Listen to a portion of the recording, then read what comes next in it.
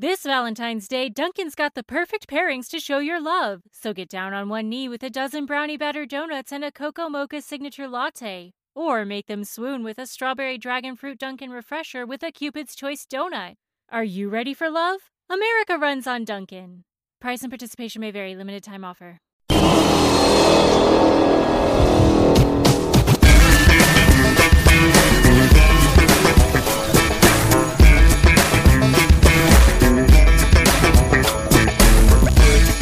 Hello, everyone. Welcome back to Redleg Nation Radio, the only podcast where you can hear me talk about the Cincinnati Reds, which makes it sound like the worst podcast ever. But joining me today for episode number 151 is someone you do want to listen to. It's our good friend Jason Linden. How are you today, Jason? I'm well, and not at all certain that people want to listen to me. I know. Well, we're going to find out when this has a record low number of downloads. We'll know that we're not very popular, Jason. We'll see. The season's over, and the Reds haven't lost in the last week. I know, undefeated for the last week. It's amazing. Oh, it's great news. It's great news. Finally, this whole thing's turning around. We've hit rock bottom, and now on the Reds' way back up. And actually, I do think the Reds have hit rock bottom, and that's going to be something we're going to talk about, I imagine, quite a bit this offseason, because I think both of us agree that the trajectory is aiming up from this point. Now, we don't know where on that up curve they are. I hope they're close to the top. I think they're probably a little closer to the bottom, but I think we both agree that trajectory is headed in the right direction. Don't you think? Yeah.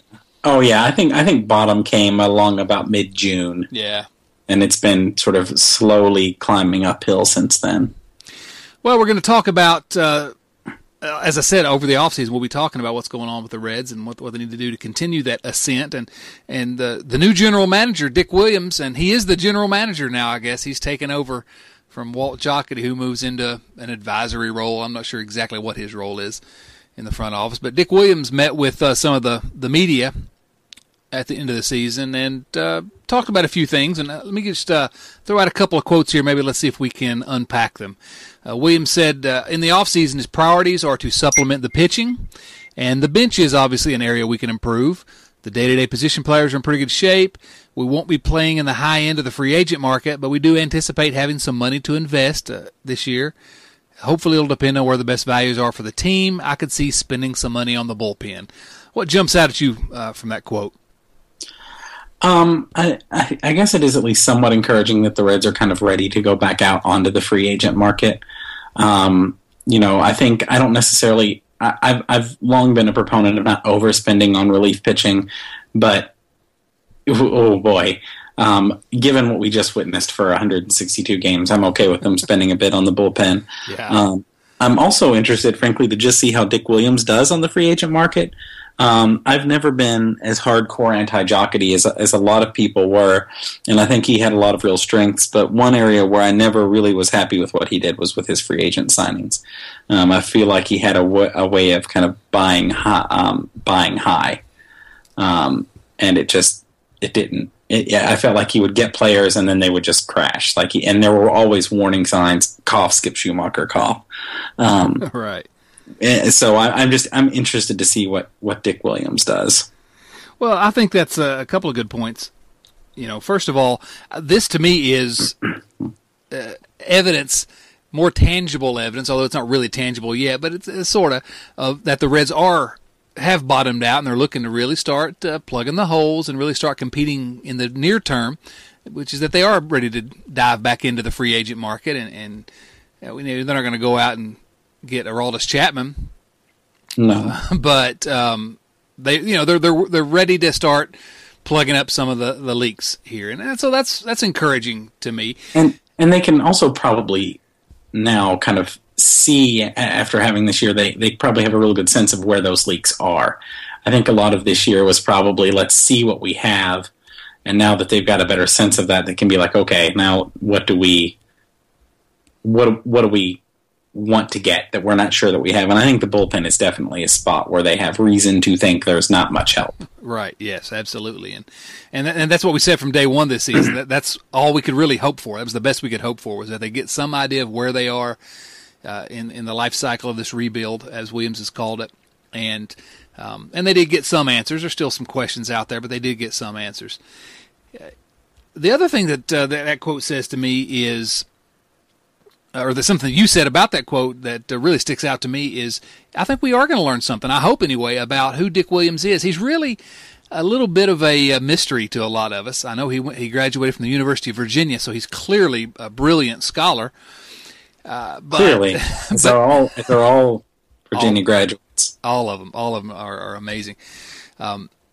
Present company accepted. But we don't know whether or not he's going to be a good GM. We just don't know. He said some encouraging things, and he is a little more open in some of his comments, and even some things that I've been told sort of off the record gives me reason to believe that he's open to analytics and to I don't want to call it the Moneyball way of judging or of handling a ball club, but he's certainly not closed-minded. He's not old school, I don't think. But now, on the other hand, we don't really know how he's going to do. He's not made any trades on his own yet, and free agents. Are we going to get the Jack Hanahans of the world? I don't know. Are we going to get who else? Wilson Valdez? Some guys like that Jocketty. You're right, Jocketty, for all his all the things you can say about him positively, and regardless of what some people want to say, there are plenty of things that you can praise Jocketty for. There are plenty of things you can criticize him for as well, but the free agency, the way he filled out his bench, the way he handled filling in the holes on the roster was never very well done. Williams started this week, actually, by signing or claiming off waivers Arizmendi Alcantara, formerly a top prospect with the Cubs, was with Oakland last year. And I say top prospect. He was a good prospect. He was a top 10 prospect in their organization. Still just 24, has never hit the ball on the major league level, but it seems to me like that's the type of guy you want to take a chance on putting on your bench rather than a Jack Hanahan type. And so that was encouraging. Yeah, I can kind of see the case to have, kind of like, I'll give you like one character guy. You know what I mean? Like one guy, if they're on the bench and they're not figuring to get a ton of at-bats, you can have a guy there. And, I also understand you don't want somebody who might be a legit prospect on the bench, because that doesn't go well. But otherwise, better to have somebody who's who has at least some upside. Let's not have somebody who's about to reach the bottom of his career. And like I said, you can have one character guy. You can have one guy who everybody likes and who kind of keeps the clubhouse going, because I'm sure there's some legitimate value in that, but that can't be everything. Yeah, the Miguel Cairo type. Yeah. Yeah. Something you were saying about Williams, kind of off-the-record stuff, I suppose the things I know aren't even technically off the record. They're just not exactly on the record, but just hanging around the Bats organization, just kind of in passing and in conversation, it became pretty clear, and I might have said this on the podcast before, and if I'm repeating myself, listeners, forgive me, but the sense I was given was that there was a lot more analytical thinking coming from the Reds, a lot of interest in sort of biomechanics and even, like mental health evaluation, just kind of really checking in on all the different aspects of the players and things that you would really want to know that your favorite team was kind of doing and paying attention to all of a sudden. Yeah, I think that it's pretty clear that the Reds have been behind the curve on that, and I'm hearing similar things. And so you never know what to make of it, or whether they can actually put that into action and make a plan based on that to really move this organization forward. But it's encouraging. Going out and spending money on the bullpen is not something that I have ever advocated for. It's so easy to make a mistake with a bullpen arm because relievers are fungible. They come and they go, and that's something that maybe concerns me a little bit about who they're gonna spend money on and how much. I mean, yeah, the problem with relief pitchers is that to really know what any pitcher is capable of, like, you need 150 or 200 innings. And with relief pitchers, by the time they typically accumulate that many innings, it's taken enough time that they've already become a different pitcher, because stuff changes over the course of 3 or 4 years. So you never really know what you're getting with a relief pitcher. Right, and so it really concerns me how they're going to go about filling in the rest of the bullpen. That sort of leads into something else that Williams said when he met with the media, and I'm just going to run through this quote here quickly. I said, we're going to begin the process of evaluating what we saw this year. Not just how Lorenzen and Iglesias are doing, but how everyone else is doing, how it complements the whole package. It's important to determine where Lorenzen and Iglesias add the most value next year. And then he goes on to talk about them being in the bullpen. And if they're in the bullpen, I know what you'll see is they'll be used in such a way that we maximize their innings. Had a lot of talk with Brian Price, Mac Jenkins, Ted Power, all the mind that you got really talented pitchers there. And if you do put them in the bullpen, it's not going to be with the intent of making them one-inning guys. They're too talented for that. I think we would anticipate using them in such a way, basically multiple innings. Hopefully we'll put some other guys in that bullpen that can pitch multiple innings. As a smaller market team, you don't have the luxury of paying for the premium guy just to get 3 outs all the time. And so, I don't know, that sounds like they're trying to find an inefficiency a little bit there, and so like maybe they've got some idea of what they want to do in terms of the guys they're seeking. I'm not really happy. I won't be happy if Lorenzen and Iglesias, neither one get a chance to start in the spring. If they're both just destined for the bullpen, I won't be happy because I think it's a missed opportunity to at least see what they've got out of in the rotation. But if they are in the bullpen next year, it makes your job of crafting a legitimate bullpen easier. And if they're trying to corner the market on these multiple inning guys, that's a really interesting strategy. Yeah, it is. And, if you think about it, like, I don't know if this is what the Reds would do, but, imagine the circumstance. If they basically tell Lorenzen and Iglesias that, like, they should expect a 2-inning outing, say, every 3 days. Like, then what are we looking at there? That's going to get you about 110 innings out of them each? Something like that. That's, that's 220 innings, or, roughly, between the two of them, that presumably would be very, very valuable innings. Sure, and some excellent value, I guess, that they would add. And it kind of, I was saying to you briefly before we started recording it that one of the things I saw it on Twitter, and somebody raised this point. I can't even remember who, so I can't give anybody a hat tip here. But they pointed out how much we kind of fetishize the preparation and the routine and all of that for starting pitchers, and how we treat them so carefully and whatnot. But with relief pitchers, the expectation is always just that they should be ready to go at the drop of the hat whenever they're called upon. And those two things seem so diametrically opposed. Fundamentally, a relief pitcher and a starting pitcher are still both pitchers. So, you would assume that if routine and whatnot is really valuable for a starting pitcher, that having some sort of routine, having some sort of defined role would also be probably pretty good for a relief pitcher. And you can maybe understand that, a guy who maybe, and I'm not in any way necessarily advocating for the sort of traditional closer role, but a guy who's used to being called on in, say, the 9th inning, if you were to all of a sudden call on him in the 6th inning, he may not be mentally prepared. So you may have to set a thing up, or maybe useful to guys to basically be like, heart of the order after the 7th inning in a close game, that's when you're going to come in.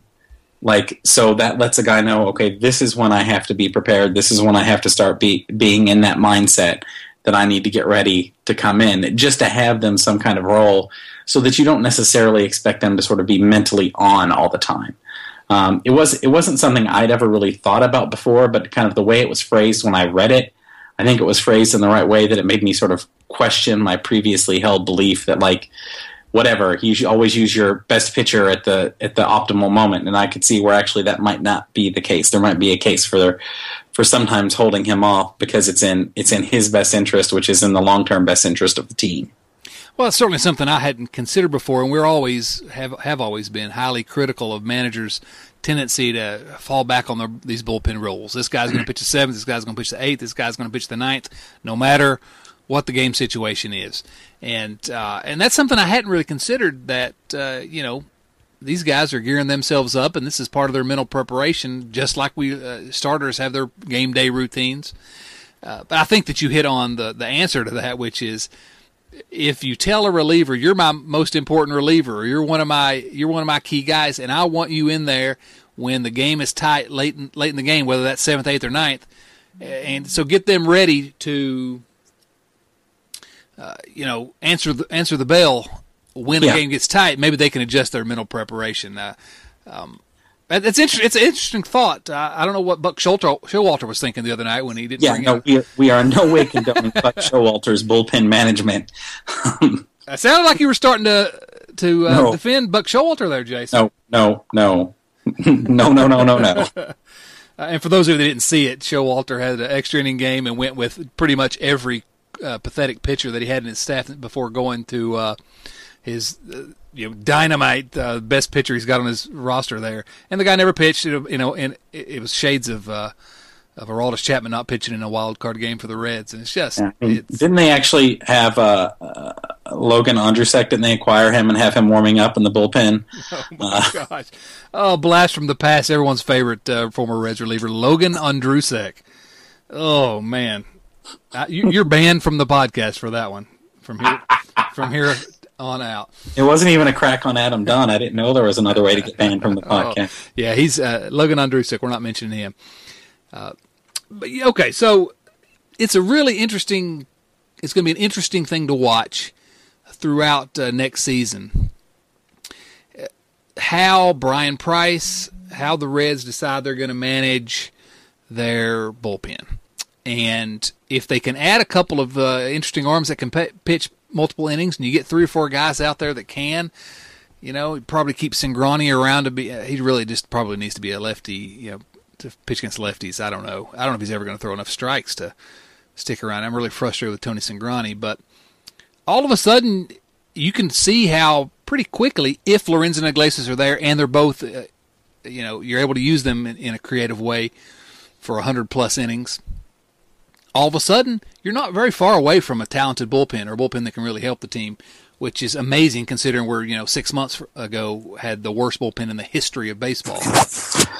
Yeah, I agree with everything you just said. It's if they can get more innings out of those guys. There's a player I bring up semi-frequently just because it's been such a long time since the Reds have had a guy like this, but I think kind of he might be in some ways a good prototype for how they might use Lorenzen or Iglesias, but while using those guys in kind of a more premier role.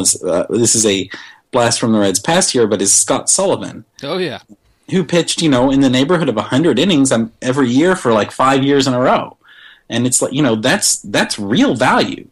And he was a pretty solid pitcher. Like, he wasn't a mop-up guy. He was kind of solid middle relief, but, he wouldn't have quite fit as the sort of elite reliever in the way that we think of it today. But, he did that and he held it up consistently. And I think they did kind of a good job of managing his expectations and his workload, and if you can do that with those other guys, then let's do it and see what we can get out of them.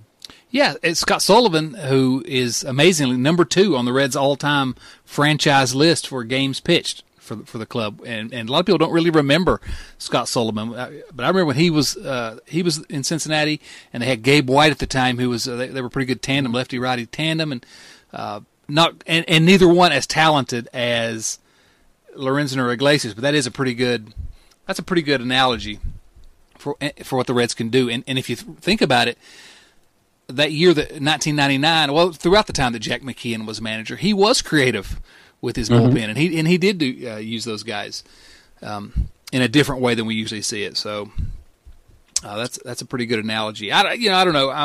I'm eager to see what they do, but I'm still not giving up on the hope that next spring one or both of those guys at least gets a look at the starting rotation. At least Iglesias. I would love to see Iglesias get a look. I think, yes, I agree. I think he's the more likely of the two to be destined for the bullpen if one of them's going to be a starter, just because he wants to be in the bullpen and because I haven't seen his medical records, but I'm not encouraged by the fact that the Reds haven't really talked much about him being a starter. They have seen his medical records. I know, but I can dream. Well, me too. I think he's the most talented pitcher in the organization as far as I'm concerned. Or maybe the most enjoyable to watch. Maybe it's probably a better way to put it. But I love everything about the way that guy pitches. I agree. Bronson Arroyo with talent, I call him. The way he drops his arm angles and just all kinds of crazy things with the baseball. Lorenzen says he wants to start. But I'm also getting the sense around the Reds organization that they've got him pegged for the bullpen. I hope he at least gets a shot. I don't know if Lorenzen has what it takes to be a starter. I just don't know. I don't see any harm in trying him. Yeah, Lorenzen was somebody I got to talk to when he was rehabbing with the Bats coming back from his injury. And the sense you got is just that he is a supremely confident human being. Yeah. Which, great. And that's something you want from your players. But it's also that kind of thing, where you hear kind of the truism is, that's what the manager's for. That's what the general managers are for. Like you want every player to want to stay out there all the time, and you want them to think that they can conquer the world. But it's your job to say, no. Right, yeah.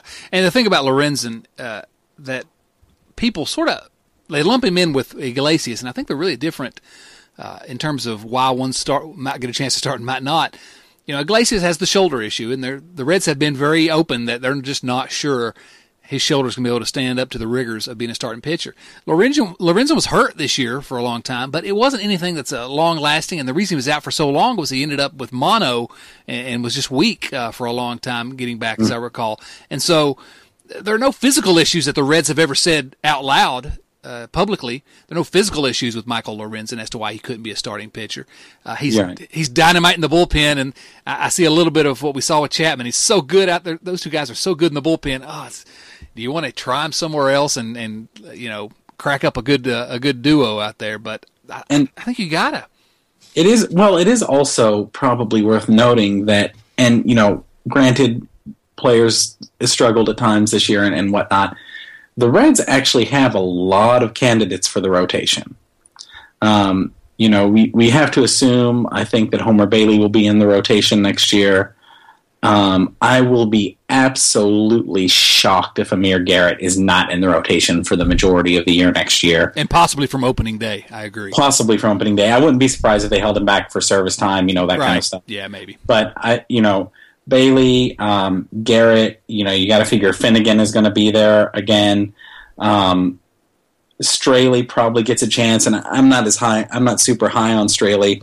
I think he's kind of due to regress, but I also feel like he's somebody you're going to need because you will have all of these young guys. A fifth starter, innings eater. I'm almost completely forgot about Desclafani. And we're not even talking about like Cody Reed, Robert Stevenson. Like there are a lot of guys. Rookie Davis is coming along. So it might just be kind of at a point where the Reds are realizing that if you've got a whole bunch of guys who basically don't have anything to learn or anything to prove at AAA, at some point you've got to define roles for guys and let them come up to the majors and show what they can do. So how about this? The Reds acquire Clayton Kershaw, and then the rest of it just leave Lorenzen and Iglesias in the bullpen. You can come up with 4 other good starters out of that group if Homer Bailey's healthy, and then all of a sudden that's a strength of the team, and we're in good shape. Yeah, sounds good to me. Yeah, let's do that. Talking about sort of unconventional pitching roles, one thing I've kind of always wondered about, especially with young pitchers coming up and the innings limits and whatnot that they're typically given today. One of the things I've always wondered why no team has ever tried, and I feel like the Reds would be a good candidate for this since they have such a huge crop, is just basically take 2 guys and tell them every 5 days it's you 2.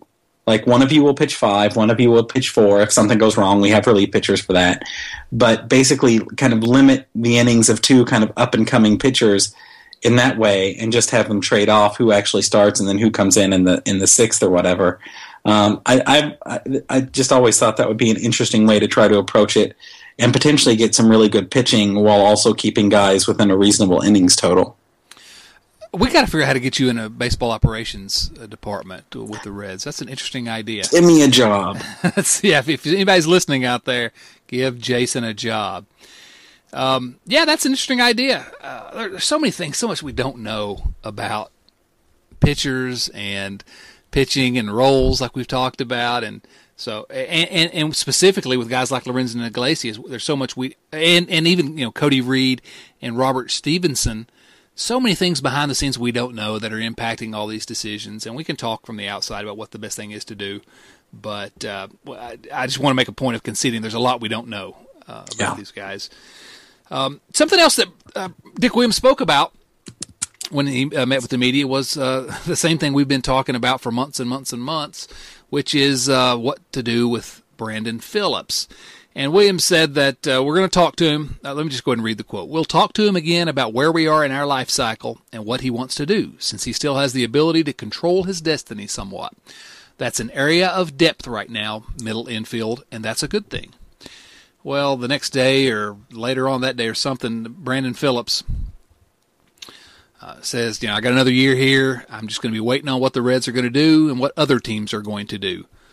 Other than that, I play for the Reds and I'm happy. I can't wait to finish my career or finish my contract out here. Finish my career or finish my contract out here. That's interesting phrasing. He said, this is where I want to be. That's why I'm still here. I'm happy. I played great for this city. I proved a lot of people wrong. I love the haters. They motivate me. I prove people wrong, just like I'm going to prove them wrong next year, and hopefully I can be healthy the majority of the season, and I can put up numbers like I used to. Now, I don't know if there's anything at all to draw from either of those quotes, except that Dick Williams sounds like we're going to talk to him about maybe accepting a trade if we can work one out, and Brandon Phillips sounding possibly a little more open to it this time around. Yeah, first, okay, let's be a little bit realistic here. Brandon Phillips did have a fairly good season with the bat, relatively speaking. He also, however, finished in a full season of play with 0.9 wins above replacement. So it's not as though he was exactly setting the world on fire. Fangraphs actually has him as a negative on defense this year. Just slightly, but into the negatives. Isn't that hard to believe? Isn't that just a punch in the gut? Brandon Phillips.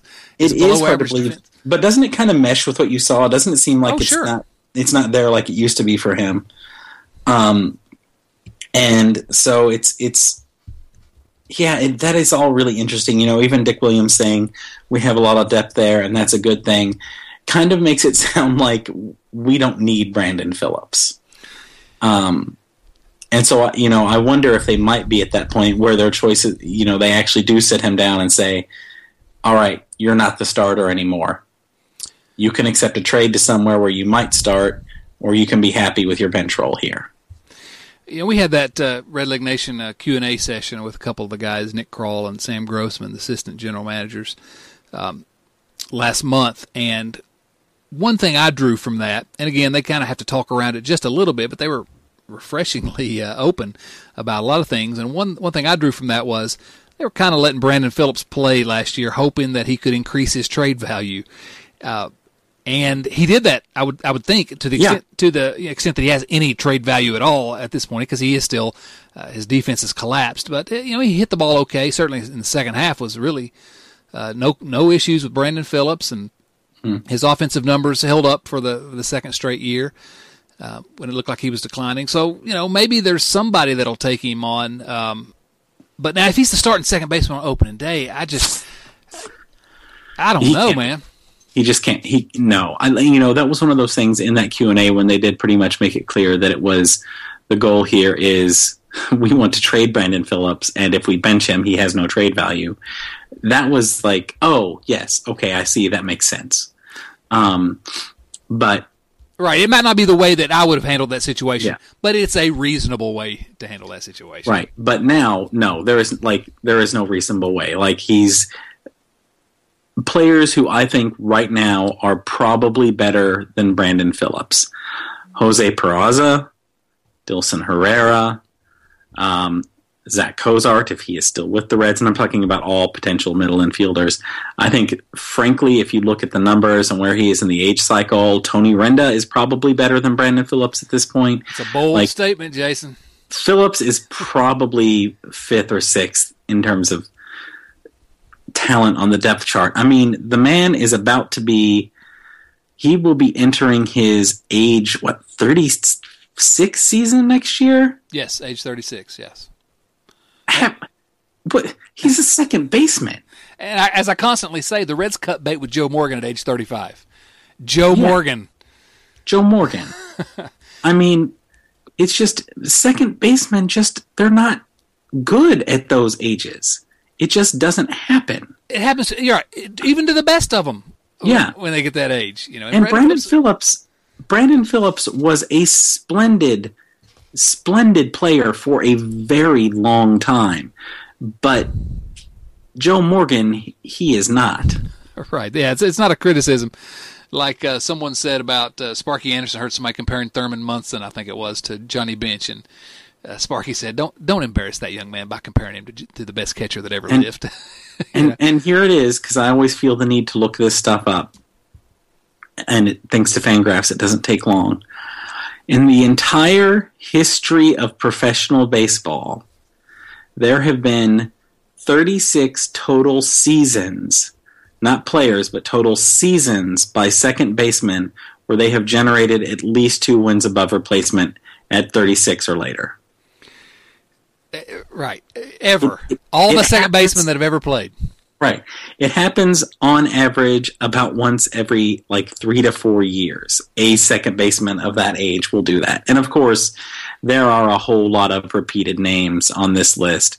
And they're names like Joe Morgan. Right. You know, it's not it's not the who was that guy kind of names. Right. You know, and I look at it and I say, on the next good Reds team, we've got to have a second baseman, and his name's not going to be Brandon Phillips. I got to think Dilson Herrera. It would put up at least 2 wins above replacement next year. I'm almost positive that Jose Peraza would, if you're looking for a second baseman. You know, I've got Eugenio Suarez on the second base depth chart ahead of Brandon Phillips right now, frankly. Completely agree, especially with Nick Senzel coming on like he is. Exactly, with the potential that Nick Senzel is going to be here sooner rather than later. I would not have a problem at all with seeing what we got from Suarez there. So, you know, it always sounds – this is probably the third time in the last 5 or 6 podcasts that we've had this conversation. And – it sounds like we're being critical of Brandon Phillips. We're not. Brandon Phillips is a Reds Hall of Famer. He's had a good career. You actually used the word splendid a moment ago to describe his career. And he has been. This has nothing to do with Brandon Phillips. It has to do with Brandon Phillips is aging. And it's life, man. It's just. And the only thing I would say is that, and this is no surprise to anyone, Brandon Phillips is rather famous for his ego. And he doesn't seem, and again, I'm on the outside and I don't know, but he doesn't seem like the kind of player who would be willing to accept a diminished role, even though his talents might at this point merit a diminished role. Yeah, I know. Yeah, it's I'm reading a biography of Roberto Clemente right now, the David Marinus biography of Clemente, and it's really good. But it was talking about the 1971 Pirates championship team, and well, actually, I'm up to the point where they're in Game 7 of that World Series now, so don't spoil it for me. I'm assuming they won. But anyway, there was I think Don Hoke had been the starter on their 1960 World Champion team, and at that time and he was a middle infielder. He was late. He might have been a third baseman, but he was in his mid to late 30s at that time, and there was a sort of a digression in the narrative about how he accepted, he'd had a long career with the Pirates, and he accepted a bench role and was really enjoying imparting some of his wisdom to some of the younger guys, and it wasn't causing any problems in the clubhouse. And if Brandon Phillips wants to do that, he can still swing the bat a little bit, and he could help the team, some. But I'm like you, I don't really see that happening. Right. Yeah.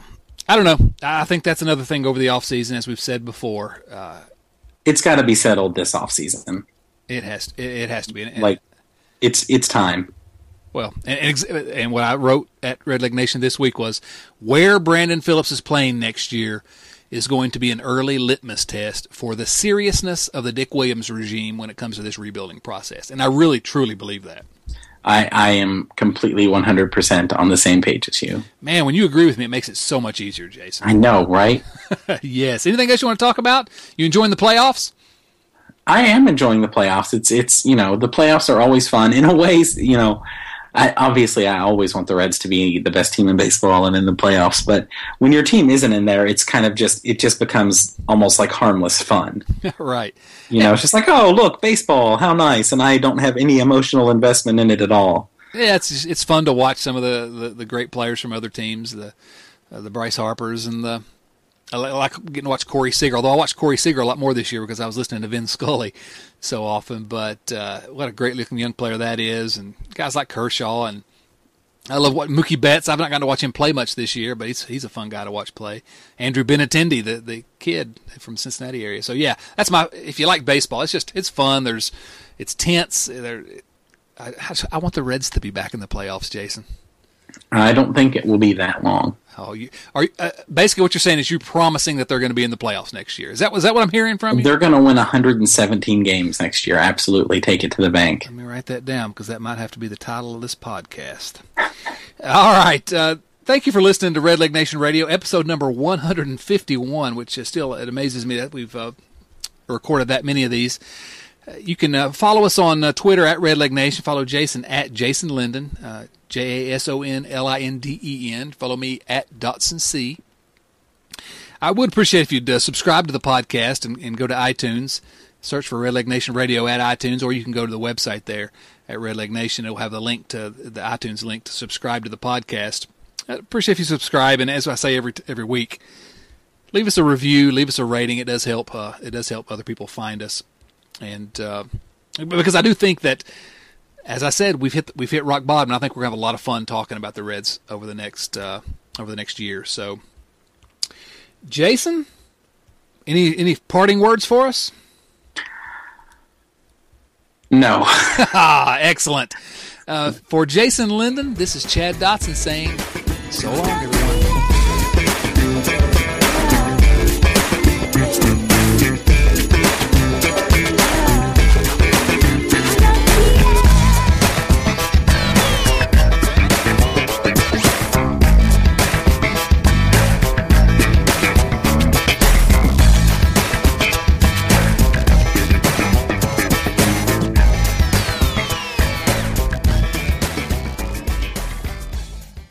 When you drive a vehicle so reliable it's backed by a 10-year, 100,000-mile limited warranty, you stop thinking about what you can't do and start doing what you never thought possible. Visit your local Kia dealer today to see what you're capable of in a vehicle that inspires confidence around every corner. Kia, movement that inspires. Call 800-333-4KIA for details. Always drive safely. Limited inventory available. Warranties include 10-year 100,000-mile powertrain and 5-year 60,000-mile basic. Warranties are limited. See retailer for details.